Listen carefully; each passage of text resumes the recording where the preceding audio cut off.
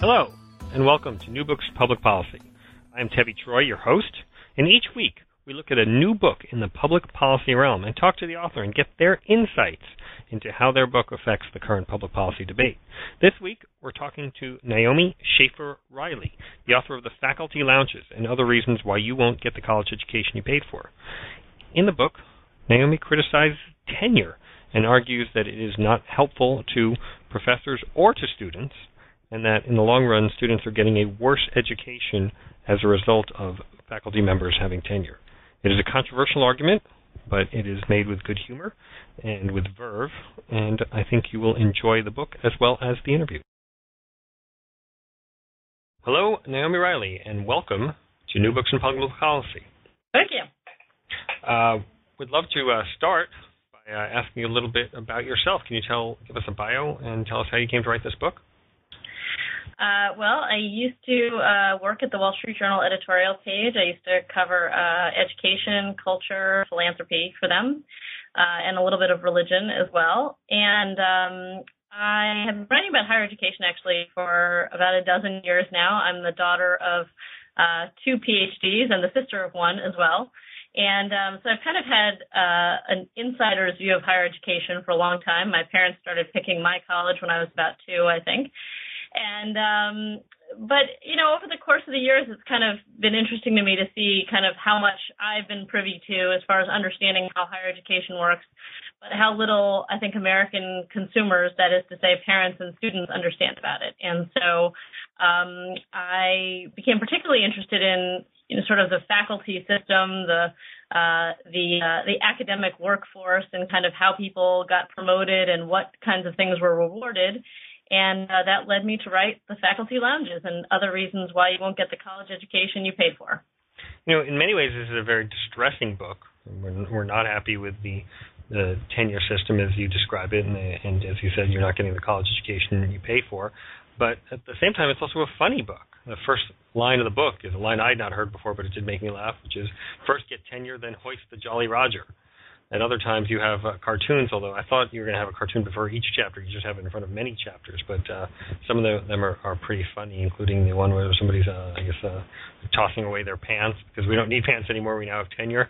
Right, exactly. Talk a little bit about the way you're trying to make the point through humor and how you found the cartoons you're using. Well, you know, it's a really hard topic. It's a huge blob of bureaucracy and a lot of kind of insiders lingo, and it's a lot of the arguments that have been had about higher education are arguments among insiders, and a lot of the kind of outsiders don't really think that they have much of a stake in it. They kind of think, well, I'm just going to pick where my kid goes to college based on what name sounds right to me, and hopefully they'll be happy there, and then they'll get their ticket to the middle class. But, you know, I think you have to kind of find a way to talk to the general audience, which is to say parents, students, and taxpayers about the system. And I hope that a little bit of humor might help this kind of complex subject go down a little bit easier. I try not to I try not to write kind of inside baseball. I think that there are a lot of important issues here.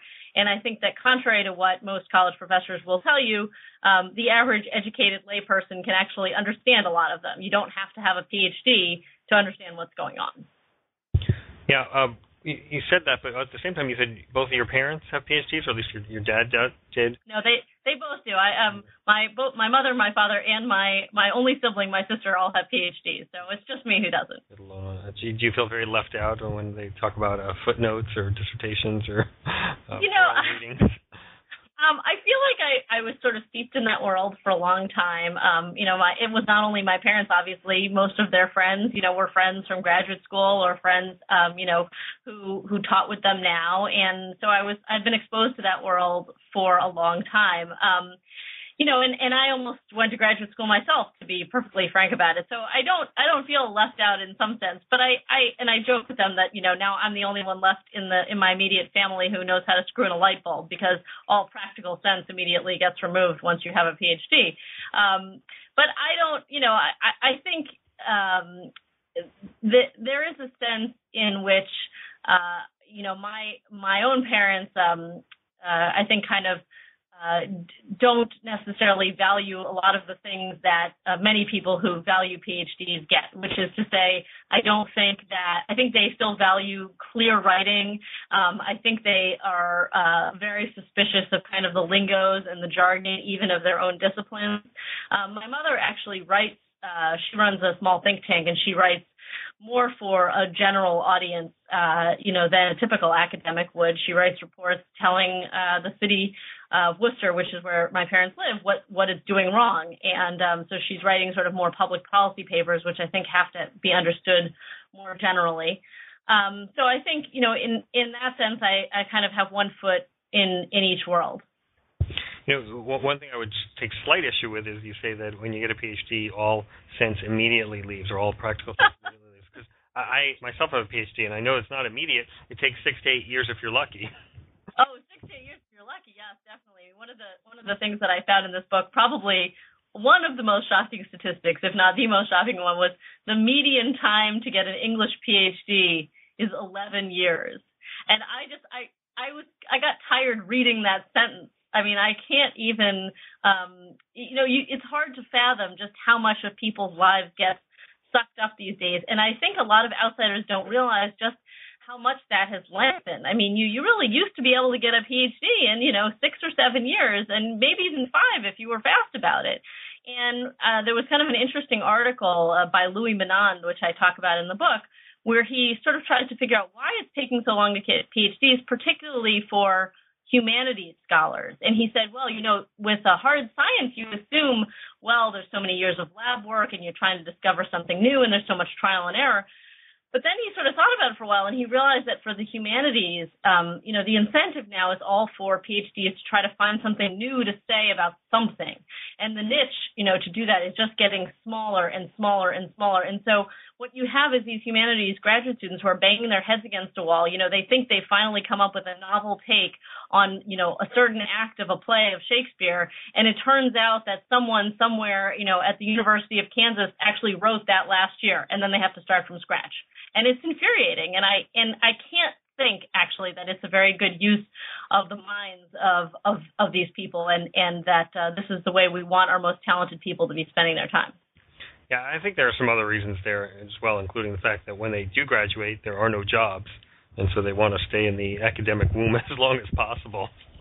Sure. I think there's a lot of truth to that. I mean, the lack of jobs is not a new thing, and I'm always surprised when I talk to people, to young graduate students who are complaining about the job situation. I mean, I can remember, when I was 7 years old, my parents would have, people coming through, just to visit, or, and the discussion would be all about how so-and-so can't get a job, so-and-so has to work in a different city from his wife, so-and-so didn't publish enough, and so they won't be getting tenure and they have to start all over again. I mean, it's a very sad story, but on the other hand, I also feel like you wouldn't have to read the Chronicle of Higher Education for more than a week before you realize that was the situation. I mean, it hasn't changed, and I do wonder, why I still, after studying the subject, still can't figure out why people continue to go to graduate school, particularly in subjects where the PhD is not giving you another option. I mean, maybe if you get a PhD in political science, okay, you can go work at a think tank. You get a PhD in, immunology, you can go work for a drug company or something like that. There are other options besides academia. But for PhDs in humanities and even a lot of the social sciences, I think your options are extraordinarily limited. Yeah, whenever people ask me advice about going to graduate school, I always say it's fine to go get a PhD. It's a interesting and useful degree. Well, maybe not that useful, a helpful degree in helping people think to some extent. But I always tell them, assume that you're not going to get a teaching job and figure out what you would do without that teaching job. Yeah, I think that's absolutely true. I mean, I think there are a lot of people who are really unprepared. And, this leads to the question about, who is doing the teaching. And that, obviously many colleges have just decided that teaching undergraduates, broad introductory classes, for instance, is not something you need a PhD for at all. I mean, and I tend to agree with them. I mean, do you need to have completed your dissertation in some obscure research topic before you teach undergraduates Poli-Sci 101? And the answer is probably no. And in some ways, I feel like the academics have kind of dug themselves into this hole where the training to become an academic has very little to do with what you do when you become an academic. I was talking to someone recently who is the editor of a kind of thinky magazine, and he left academia recently after about 20 years. And he said to me, well, Naomi, I was teaching the same classes year after year, and I would try to change the syllabi a little, but it's hard doing that, year after year. And I said, well, what did you expect when you were in graduate school? Did you not expect that this is how you were going to be spending your time? And he said, nobody really talked about it. The whole teaching thing seemed so secondary. That is the problem. It's too often secondary. Well, as you said, you had two parents. One has tenure, one does not have tenure, and I assume that shaped your view to some extent. At the same time, in the book, you say that your view used to be, well, faculty members like tenure, so who am I to argue? How have your views on this subject evolved to the point where you're writing a book that's explicitly anti-tenure? So, the tenure was always kind of like the joke. So it's the punchline of a lot of academic jokes. And I sort of just figured, well, it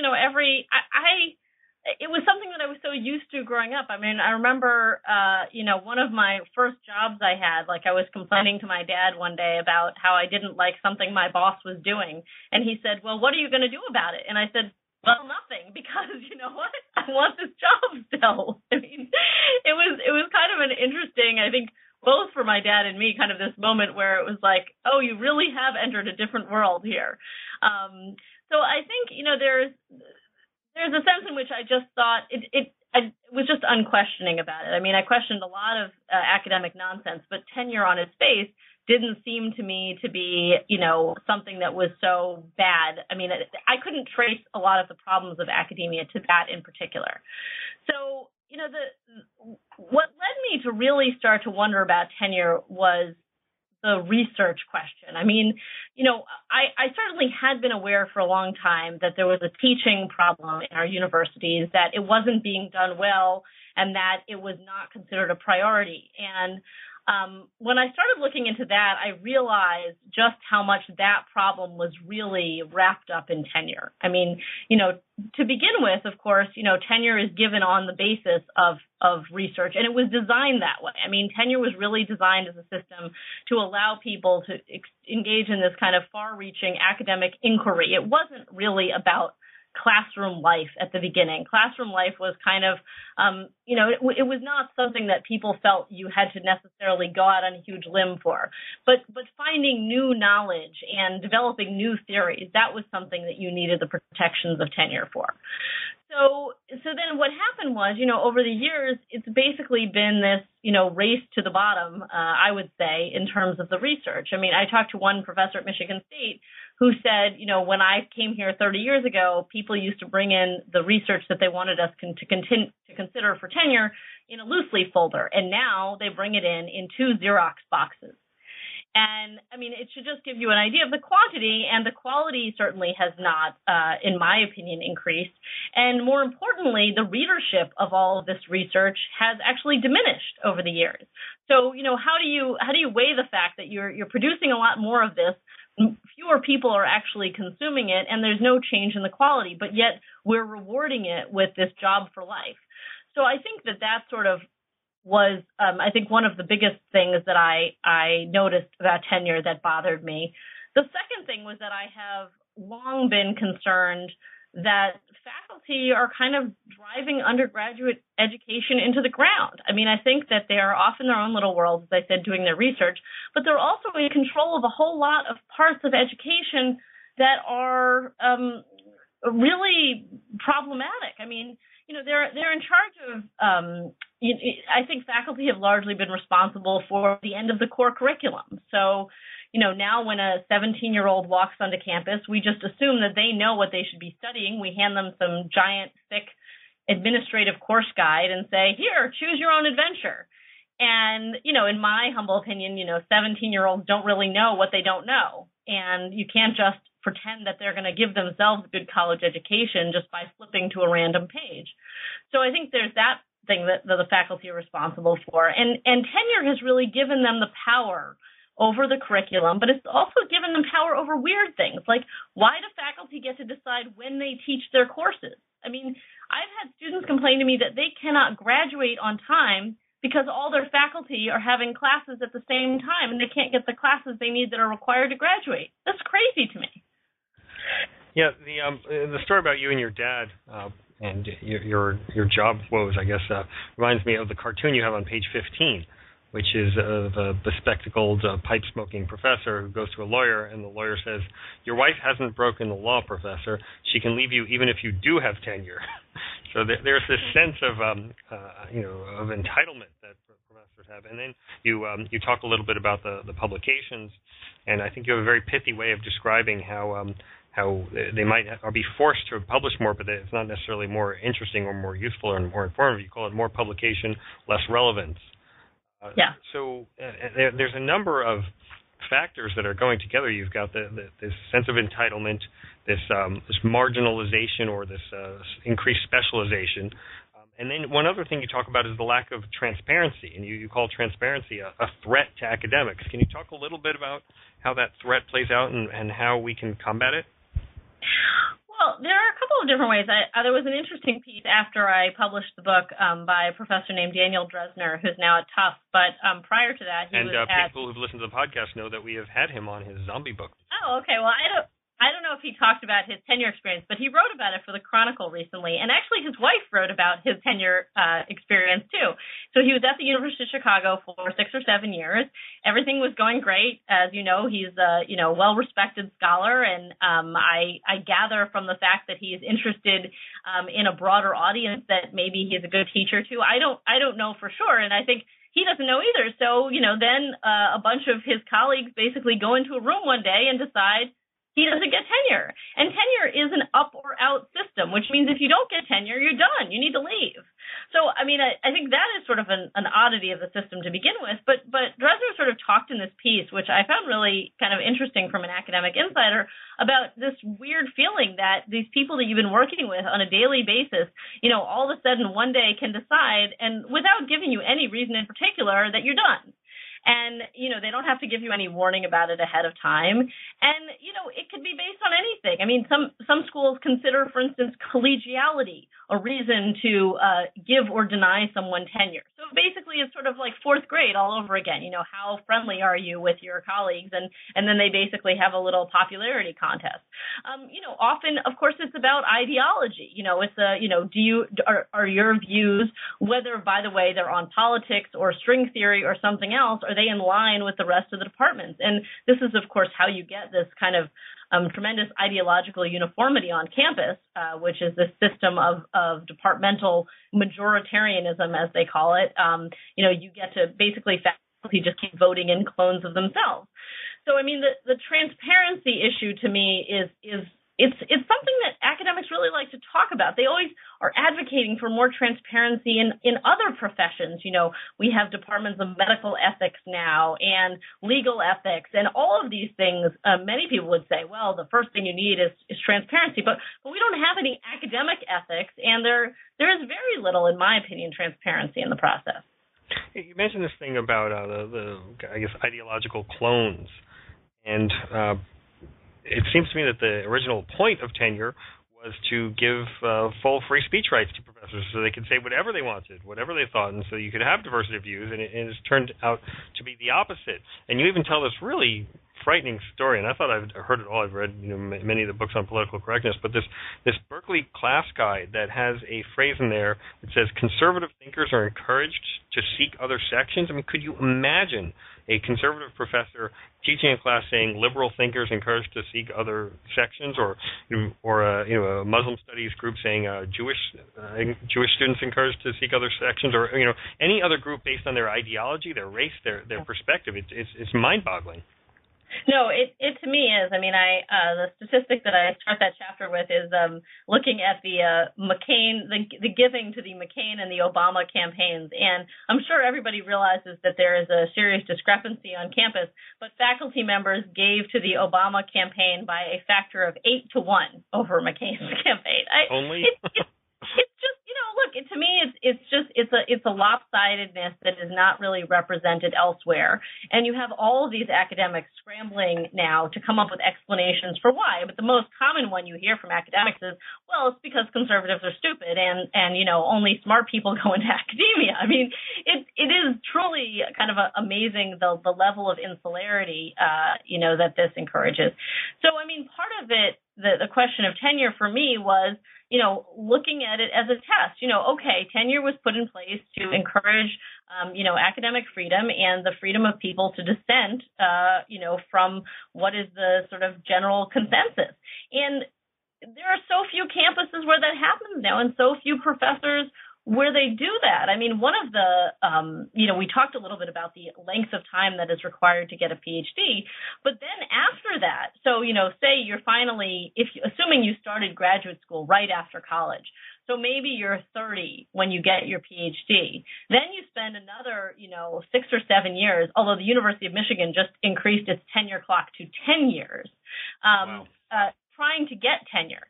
So then say you're closer to 40, and then all of a sudden you're going to hoist the Jolly Roger. I mean, people get kind of used to a particular way of behaving around their colleagues. And what the way of behaving in academia is, keep your head down and your mouth shut unless you happen to agree with, the majority of people in your department and on campus. I think there's really no way of getting around that fact.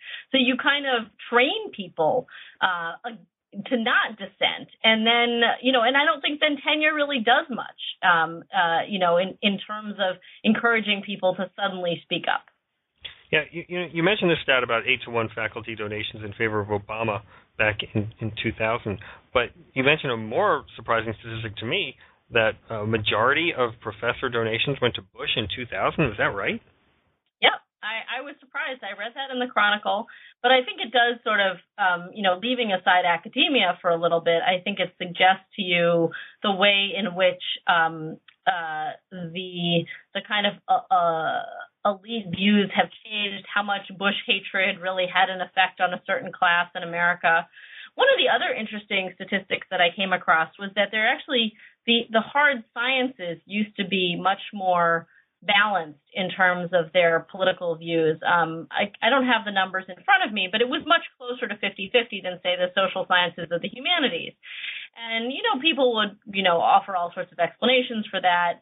The typical explanation that you get on the left is, well, it's the Republican war on science, and they've decided they don't like evolution, and all these scientists have caught on to that fact, and that's why they're giving the Democrats. But I think, the other explanation, which is also perhaps equally true, is that a lot of science has become politicized. I mean, you have entire departments like climate science that have become completely, that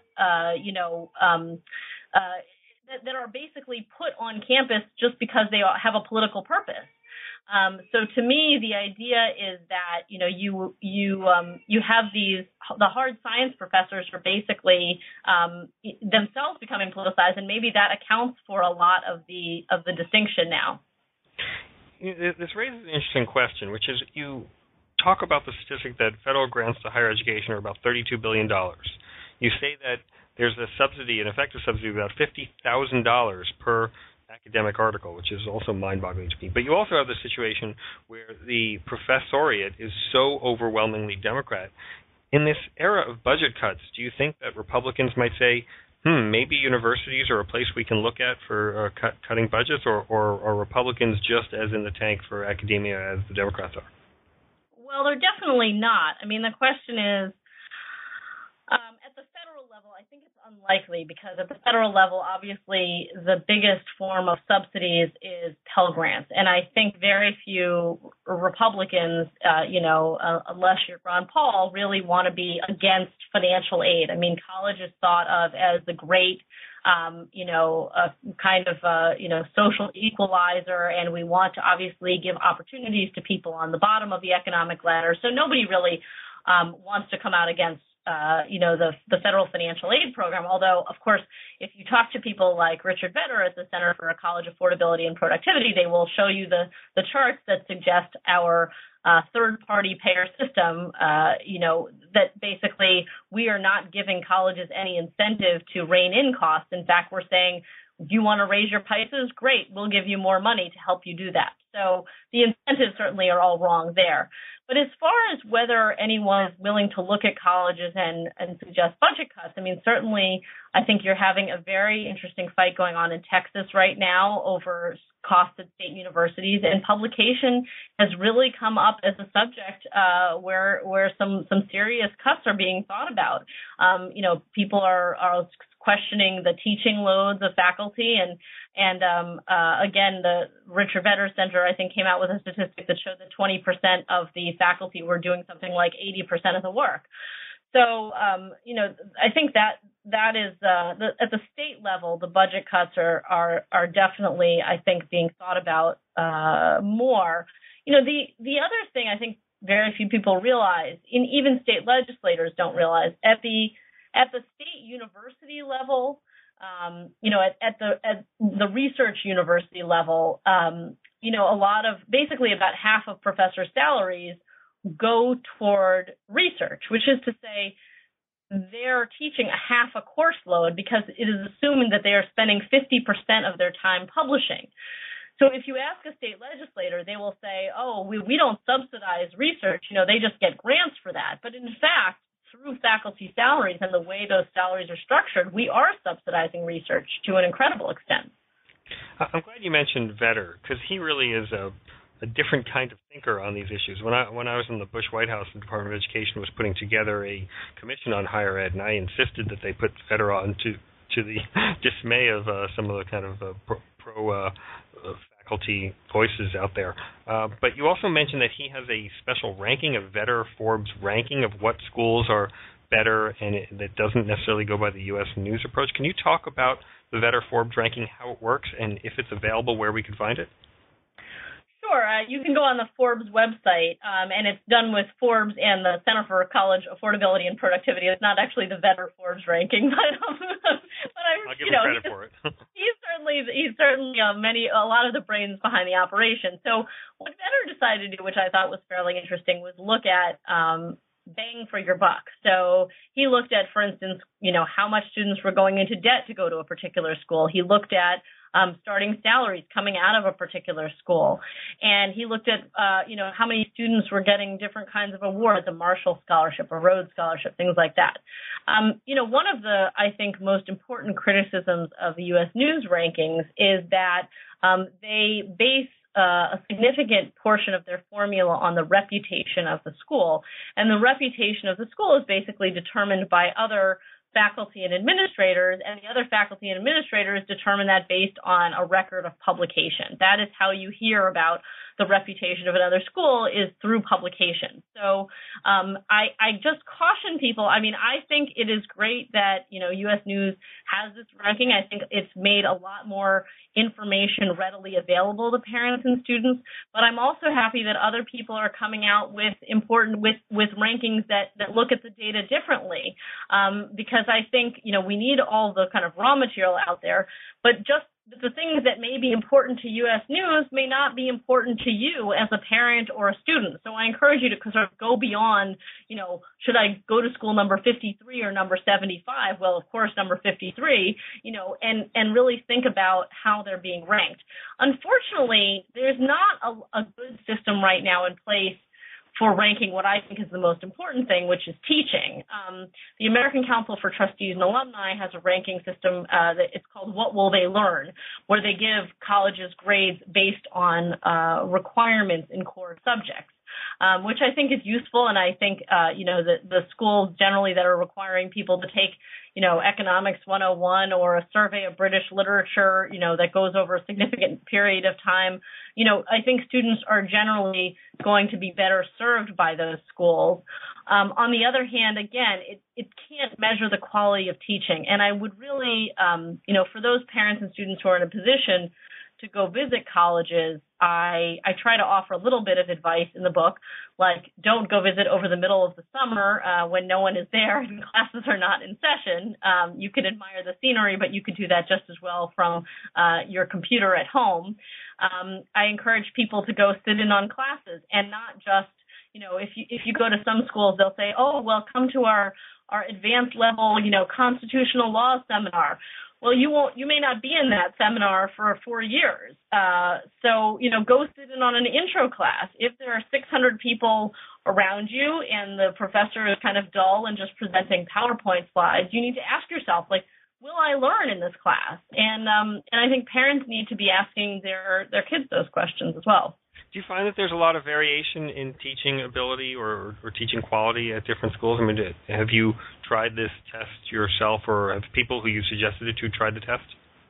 I have over the last dozen years. I have sat in on countless college classes, and the variety is to me amazing. I mean, you will have teachers who literally are just reading off of PowerPoint slides. You wouldn't have to show up. I mean, if they gave you the PowerPoint slides, there would be no reason for you to show up in class. And it's utterly dull, mind numbing. I mean, I can't describe it. And I sort of understand something about these subjects. If I were an 18-year-old sitting in on this class for the first time, I would think to myself, this is not even a discipline I'm interested in, if this is representative. And that's the problem. I mean, the people that we're putting in front of intro classes are typically the least experienced people who have the most other things that they're supposed to be doing. I mean, they're typically these adjunct professors, many of whom don't make very much money, don't have office hours, and their goal is just to publish so that they can move up to the next level. Instead of forcing senior professors, somebody who has been tried and tested and kind of understands what students need to know, and also finding somebody who's actually excited about the discipline to put in front of that intro class to make it more exciting, to make students interested in it. I mean, the number of students majoring in the humanities has plummeted in recent years. And I think part of that is just like the content, and part of that is who is standing in front of them. I mean, for better or worse, students see the obvious benefit to studying accounting. But if you want them to understand why they should study English, you have to make the case. And I think so few of our professors seem to me, and just in what I've seen, capable of making that as strongly as they should be. Yeah, two other reasons I would put out there for why humanities majors have been declining is one, the lack of practical application to many of these degrees, but also what we were talking about a little bit earlier with the bias, the political bias. You talk a little bit about this as it relates to tenure. You say that some people argue that conservatives like tenure because it protects them, and I want to see what you think of that. And then you also have the very interesting retort from Checker Finn, who says that yes, perhaps it does, but it also protects the right of 400,000 liberals to say whatever the heck they want. Yeah, I mean, this is something I certainly expected to come up against, and certainly I've had this argument with my own father. I mean, I feel like to the extent that there is a little bit of dissent on campus here and there, certainly tenure has protected a few good conservative professors, and I'm happy that it has. But like I said before, and they will, they'll make the case in a variety of ways. I mean, they'll say, look, if I want to criticize the administration or my, liberal colleagues or whatever, tenure has protected me, and it's the only reason I still have a job. They've also gone further. I mean, I think, you've had, I interviewed some professors conservative professors who said, it does encourage good research, and there is something useful out there about requiring professors to write academic treatises. That is, that they can't just, sort of BS the way you can in front of a classroom if you're a good entertainer.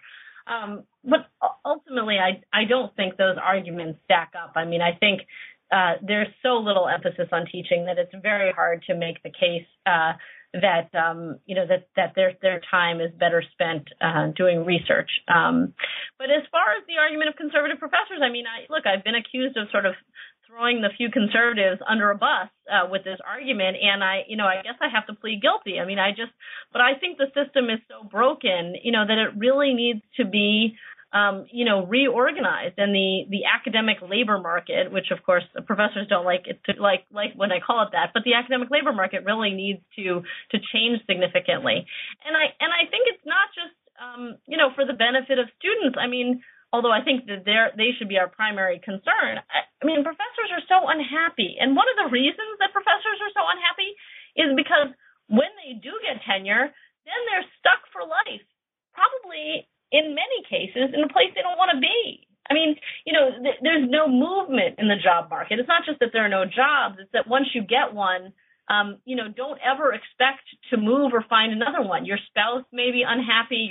This may not be the best place for your family, but there will never be another job opening for you. My brother got his PhD from Harvard in history, and he said that he was the only one of his cohort to have both tenure and a spouse.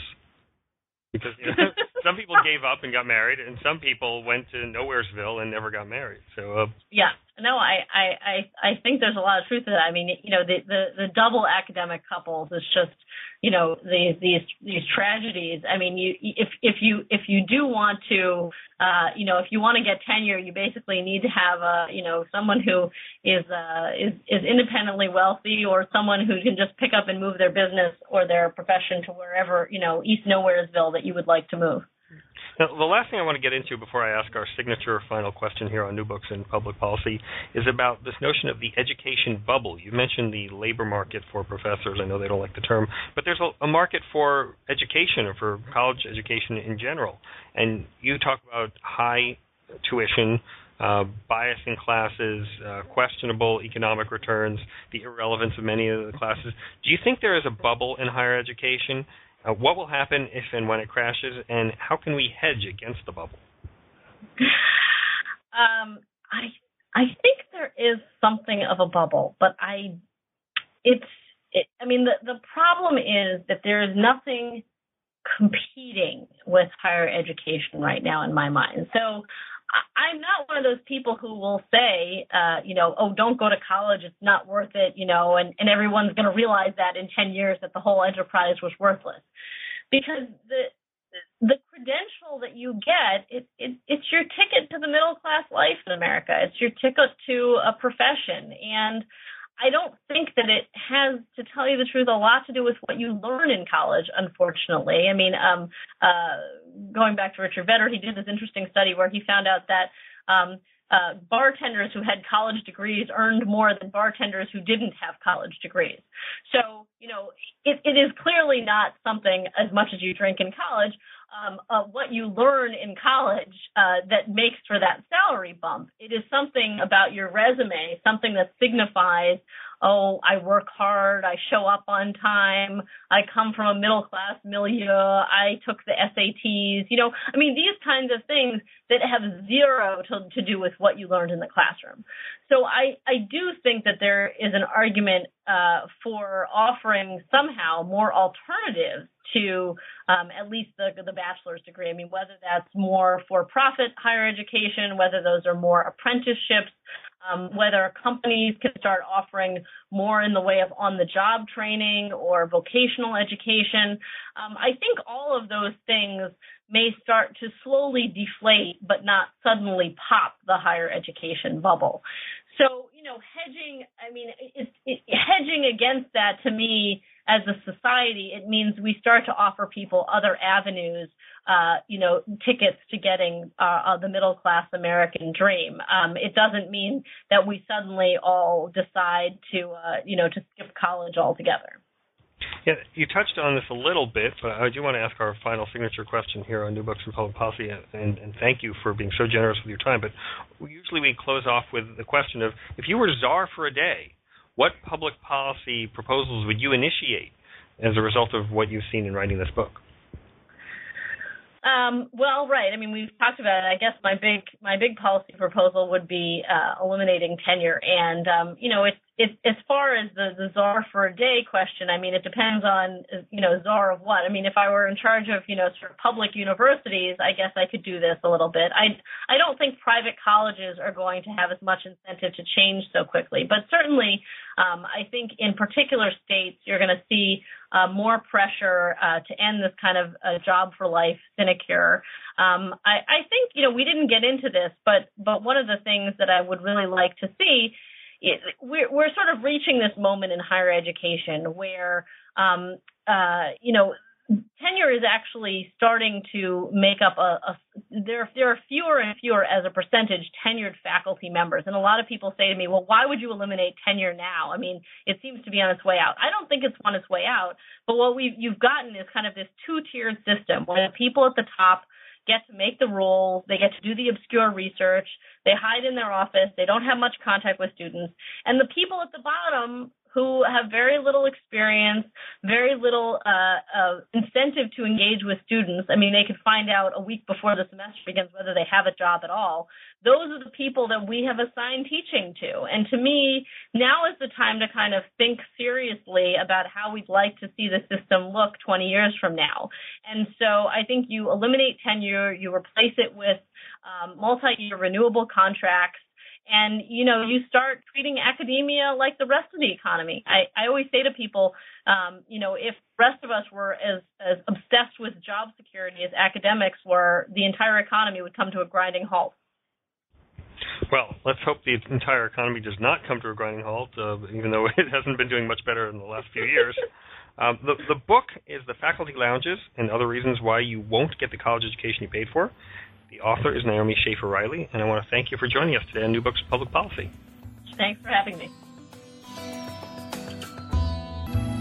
You've been listening to an interview with Naomi Schaefer Riley, the author of The Faculty Lounges and Other Reasons Why You Won't Get the College Education You Paid For. This is an interesting critique of tenure. I think it's funny and engaging, even if controversial. You may not agree, but I think you will find it to be an enjoyable read. So, Tevi Troy for New Books in Public Policy, urging you to read this book and, in general, keep reading.